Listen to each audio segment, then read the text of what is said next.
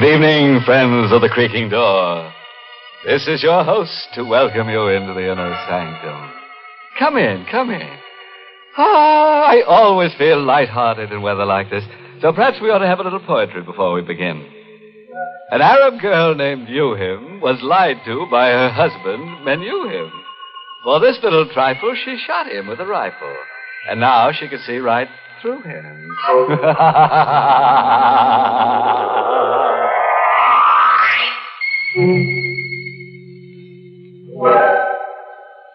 And now, if your scalpels are sharpened and ready, we will proceed with the business of the evening. Tonight we're going to do a little study in terror. Have you ever been alone with fear? Alone in the night and frightened? Well, here is our star, Agnes Moorehead, in the role of Linda Dixon, who will tell us a tale of terror by night. It was Friday night, and I think I was already a little nervous as I drove north into the mountains. I hadn't wanted to waste even an hour of my 2-week vacation, so I'd had all my bags packed and the car waiting at the curb in front of my office building. Everything would have been all right if the fuel pump in my 6-year-old car hadn't acted up. It took the mechanic almost 2 hours to get me going. So now I was driving through the night with 50 miles more to go, and I was tired and nervous and irritated. And then I heard the whistle in the distance. At first I couldn't place it. And then I remembered the state prison was somewhere in the vicinity. The whistle. It meant a prisoner had escaped. I reached over and turned on the radio. Maybe they were broadcasting something about it.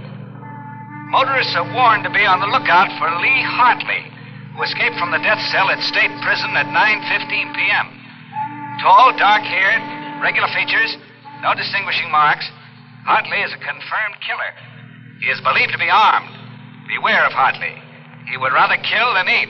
He would rather Police kill are than eat. instituting a thorough And that man was loose, perhaps waiting around the next bend in the road. Hartley was helped to escape from the outside by his sweetheart, Helen Hearn, a red-headed woman just as vicious as Hartley himself.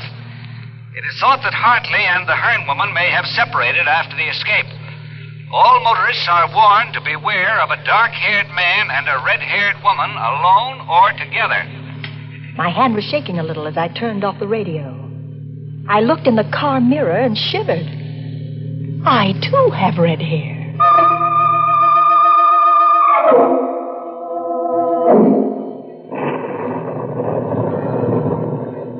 There was a storm coming on, and I was driving into it, and the night was black, and I felt small and lonely and frightened in the car. And then I saw them in the mirror, the headlights sweeping up behind me. A car. It had come out of nowhere. It was pulling alongside, cutting me off. I cowered behind the wheel and watched the door of that other car open. A man stepped out. Oh, and I breathed a sigh of relief. It was a state trooper. You driving all alone, miss? Yes, officer. Sorry if I scared you. We're stopping all cars. Where are you headed for? Well, I'm going up to the lodge at Smuggler's Notch. That's near Mount Mansfield. You see, I started out late from the city, and I'm having motor trouble. Yeah, sure. Can I see your driver's license, please? My driver's license? Yes, of course. Here, I've got it somewhere in my purse. I seem to be all fingers. It's that escaped prisoner, Hartley. How'd you know about him? I heard the prison whistle, and then it came over the radio about Hartley and his red-haired girlfriend. Hey, you've got red hair, too. Oh, you don't think I'm that woman? Find that license yet? Oh, yes, I'm sure it's in here. Got so many things in this bag. Oh, here, I've got it. Here's my license. Thanks. What time did you say you left the city? About 5 o'clock. It took you a long time to get up this far. Well, I told you I had motor trouble. So you did. Okay, Miss Dixon, here's your license. Thank you. You can go ahead. Thank you. Oh, darn. There it goes again. More motor trouble. Oh, it's the same thing. The mechanic said it might happen again. Oh, it started. You want to get that fixed first chance you get. Oh, it's too late. All the service stations are closed. Well, there's one that's open all night, about 2 miles up the road. Better stop there. Bill Slater's place. He's a good mechanic. He'll fix you up. Tell him Joe Nesbitt sent you. Thanks, I will. And listen, Miss Dixon. Yes. You be careful. Don't stop to give anyone a lift, man or woman. Oh, don't worry. I won't.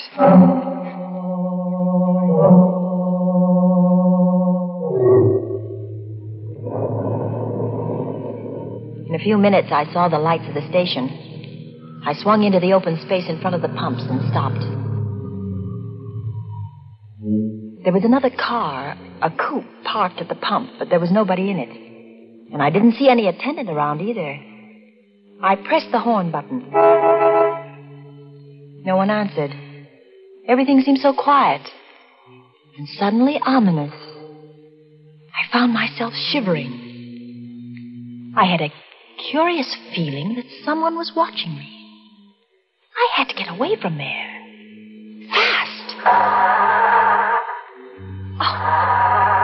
Oh, the starter wouldn't work again. Oh, it won't start again. Oh, it won't start. Oh, it won't start.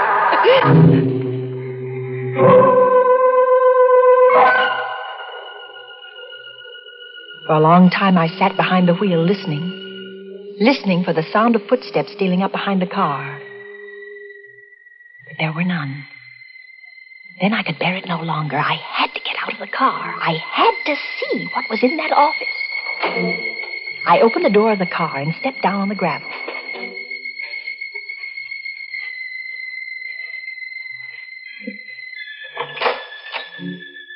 Anybody in there? No answer. I clenched my fists and stepped inside.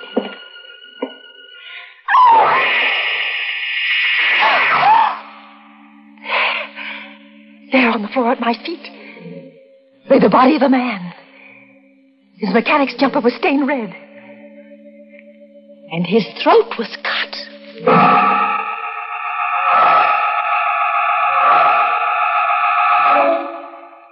How long I stood there, I'll never know. I was petrified. Unable to move, unable to take my eyes from the body. What's that? Someone coming downstairs. Hartley. It must be Hartley, the killer. He must have been hiding somewhere upstairs. I must get away. But how? My car won't run. That other car, the coupe. The coupe, I could jump into that, yes. Oh, if I can reach that coupe before he comes down. Anything wrong, sister? Oh, too late. Anything I can do for you, sister? Yes, it's my car. It won't start. I thought someone here might help me. Sorry. There doesn't seem to be anybody around. That's my coupe over there. I stopped for gas and no one came out, so I went in and looked around. But did you find anybody? There isn't a living soul in there. Oh. You look kind of tired. No, I'm all right. My name is Taylor. John Taylor. I'm Linda Dixon. Linda Dixon, hmm? Glad to know you. You traveling far tonight? I'm going to Mount Mansfield, to the lodge at Smuggler's Notch.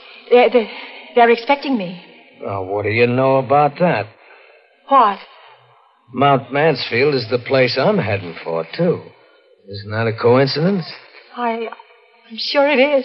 And your car won't run, hmm? I'll tell you what. We'll put your baggage in my car, and I'll give you a lift to Mount Mansfield. You can send for your car in the morning. No. I'll have your bags switched in a jiffy. Please, no, I'd rather not. There you are. All switched. Now, come on.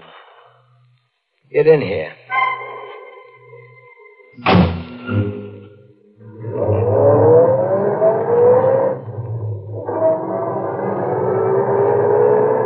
We drove away into the night, leaving behind us the dead man in the service station.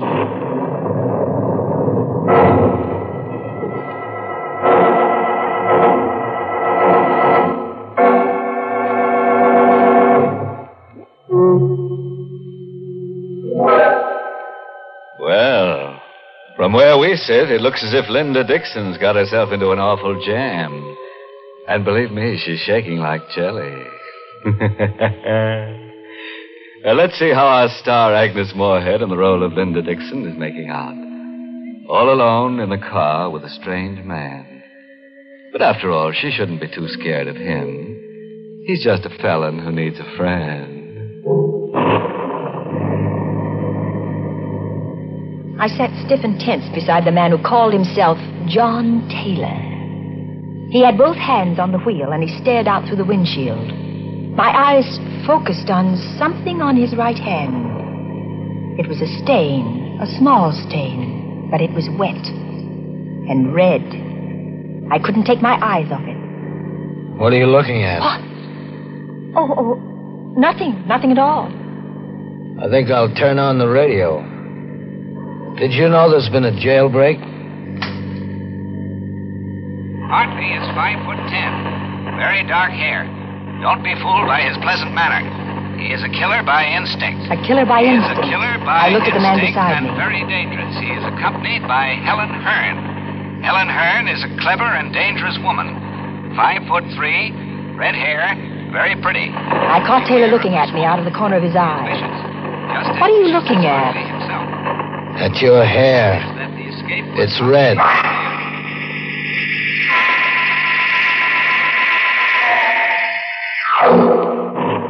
There was a streak of lightning, and looking out of the rain-swept window, I glimpsed a signpost. The lightning illuminated the sign, and my heart skipped a beat at what I saw. That sign we just passed. What about it? It said Barrington ahead. We're going the wrong way. We should be on the Mansfield Road, not the Barrington Road. That's funny. I must have taken the wrong turn. Well, aren't you going to turn back? Sure. Whatever you say. We'll turn right around and go back. Oh, We're in the ditch. in the ditch. Oh.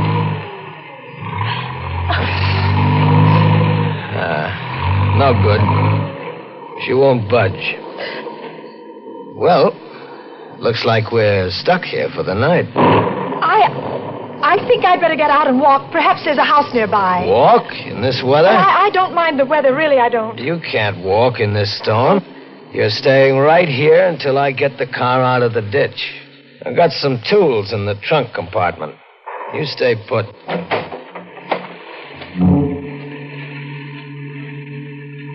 I heard him open the trunk in the back. I listened for further sounds, but there was nothing. I didn't hear him moving back there. I didn't hear any tools. I had to find out what he was doing. Slowly, carefully, I got my door open.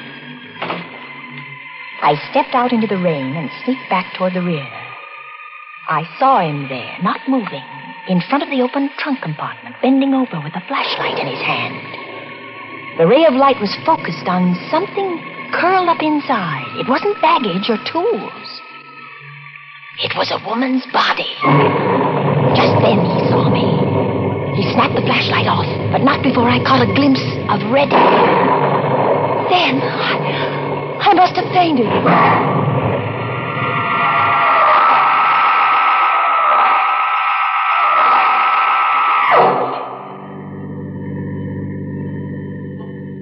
When I came to, I found myself seated inside the car again. The storm was over. The night was quiet. Oh, so you're awake again. I don't feel well. Is it because of what's in the trunk compartment? Oh, she's dead. I told you not to get out of the car. What are you going to do with me? What do you think? They say that when a person loses all hope, he subconsciously seeks refuge in sleep.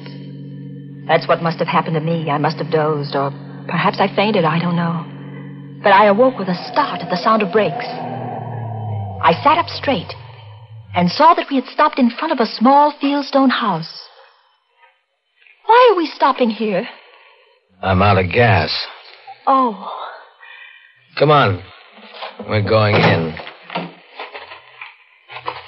The sign on the door said Roger Bryce, M.D., a doctor's house. I began to feel a spark of hope. There might be a chance. I'll do the talking. Is that clear? Yes. Where's the bell? No. He must be awake. There's a light in the parlor. How do you do? Oh, good evening. Dr. Bryce? Yes. Can I help you? I'm terribly sorry to disturb you, Doctor, but my sister and I were heading for Mansfield, and we seem to have gotten lost. And we're out of gas. His sister. He was passing us off as brother and sister. Now I knew why he hadn't cut my throat as he had that service station man's. He was carrying me for protection. I was his passport through the police cordon. His sister. I'm afraid I can't be of much help to you. I'm 7 miles from the nearest town, and I haven't any spare gasoline. But come in, won't you? Why, yes, thank you, we will. I wonder if I could offer you my hospitality for the night. Oh, that would be imposing. Not at all. I have 2 rooms that aren't being used. Well, really... Oh, come, I insist. I had hoped for a chance to talk to Dr. Bryce alone, just a word to warn him. But Taylor never left us alone for a minute. He insisted on coming into my room to make sure, he said, that it was comfortable enough for me. Then he took the doctor by the arm and went out with him. Good night, sis. And sweet dreams. I was alone, free of the presence of John Taylor. I had another lease on life. I lay down on the bed, but I didn't dare close my eyes. I waited, my heart pounding to give them both a chance to retire. And I slipped off my shoes and got off the bed in my stocking feet. I stole across the room and inched my door open. Slowly, carefully, I stepped out into the corridor and turned right toward the doctor's room. What's the matter, sister? Sleepwalking? You weren't thinking of going anywhere, sister, were you? I wanted a drink of water. A drink of water, huh? In case you didn't know it, there's a water pitcher on your dresser. Oh, well, I didn't see it. Good night, sister. I turned around and went back into my room. It was no use. I lay down on the bed. How long I lay there, I don't know. Perhaps I slept, perhaps not, but I heard that slight creak as my door began to inch open. The blood chilled in my veins. Vaguely, I saw the outline of the hand and the knife it held. I wanted to scream, but I couldn't.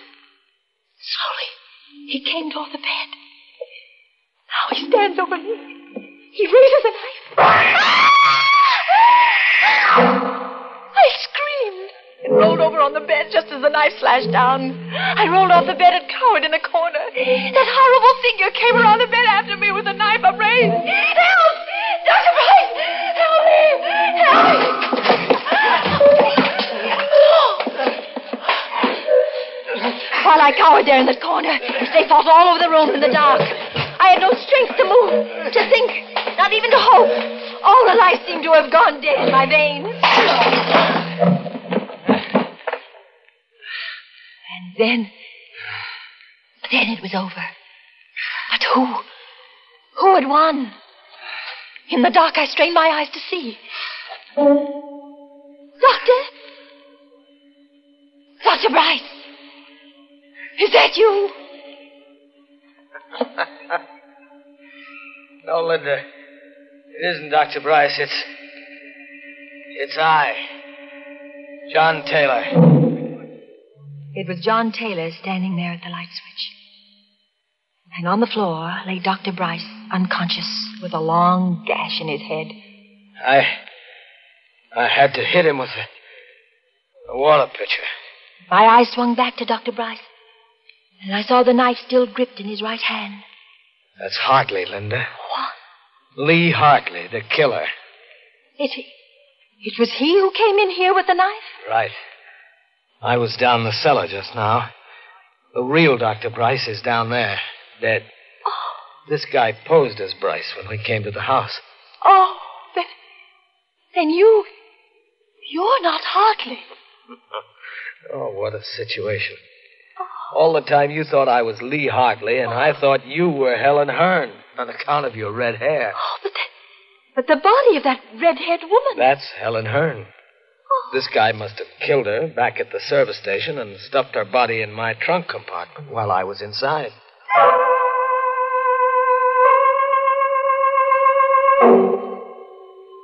That all happened last summer. In time, I think I'll manage to forget that night of terror. But it won't be soon. Sometimes in the night I dream that I see that awful figure with a knife poised above my throat. And I wake up screaming.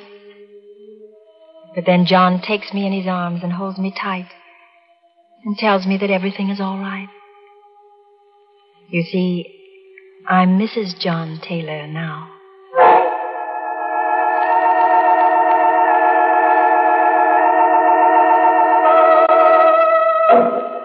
Well, what do you know? A happy ending. As for Mr. Hartley, that pleasant killer, he got what he deserved. Some people never know when they're well off. He should have stayed in jail, where they never raise your rent, where they make no charge for meals or for electric current. You see, when you're in jail, everything is free. Except you.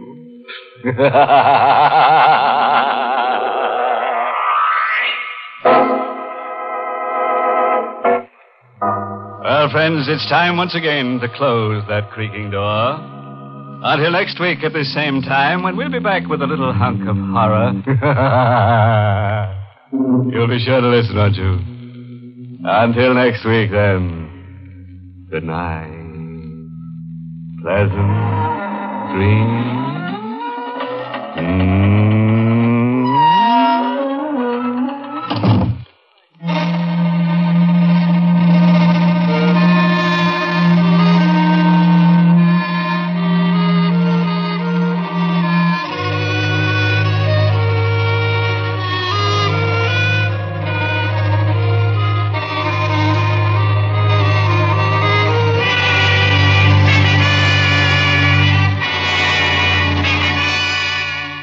Inner Sanctum has come to you through the worldwide facilities of the United States Armed Forces Radio and Television Service.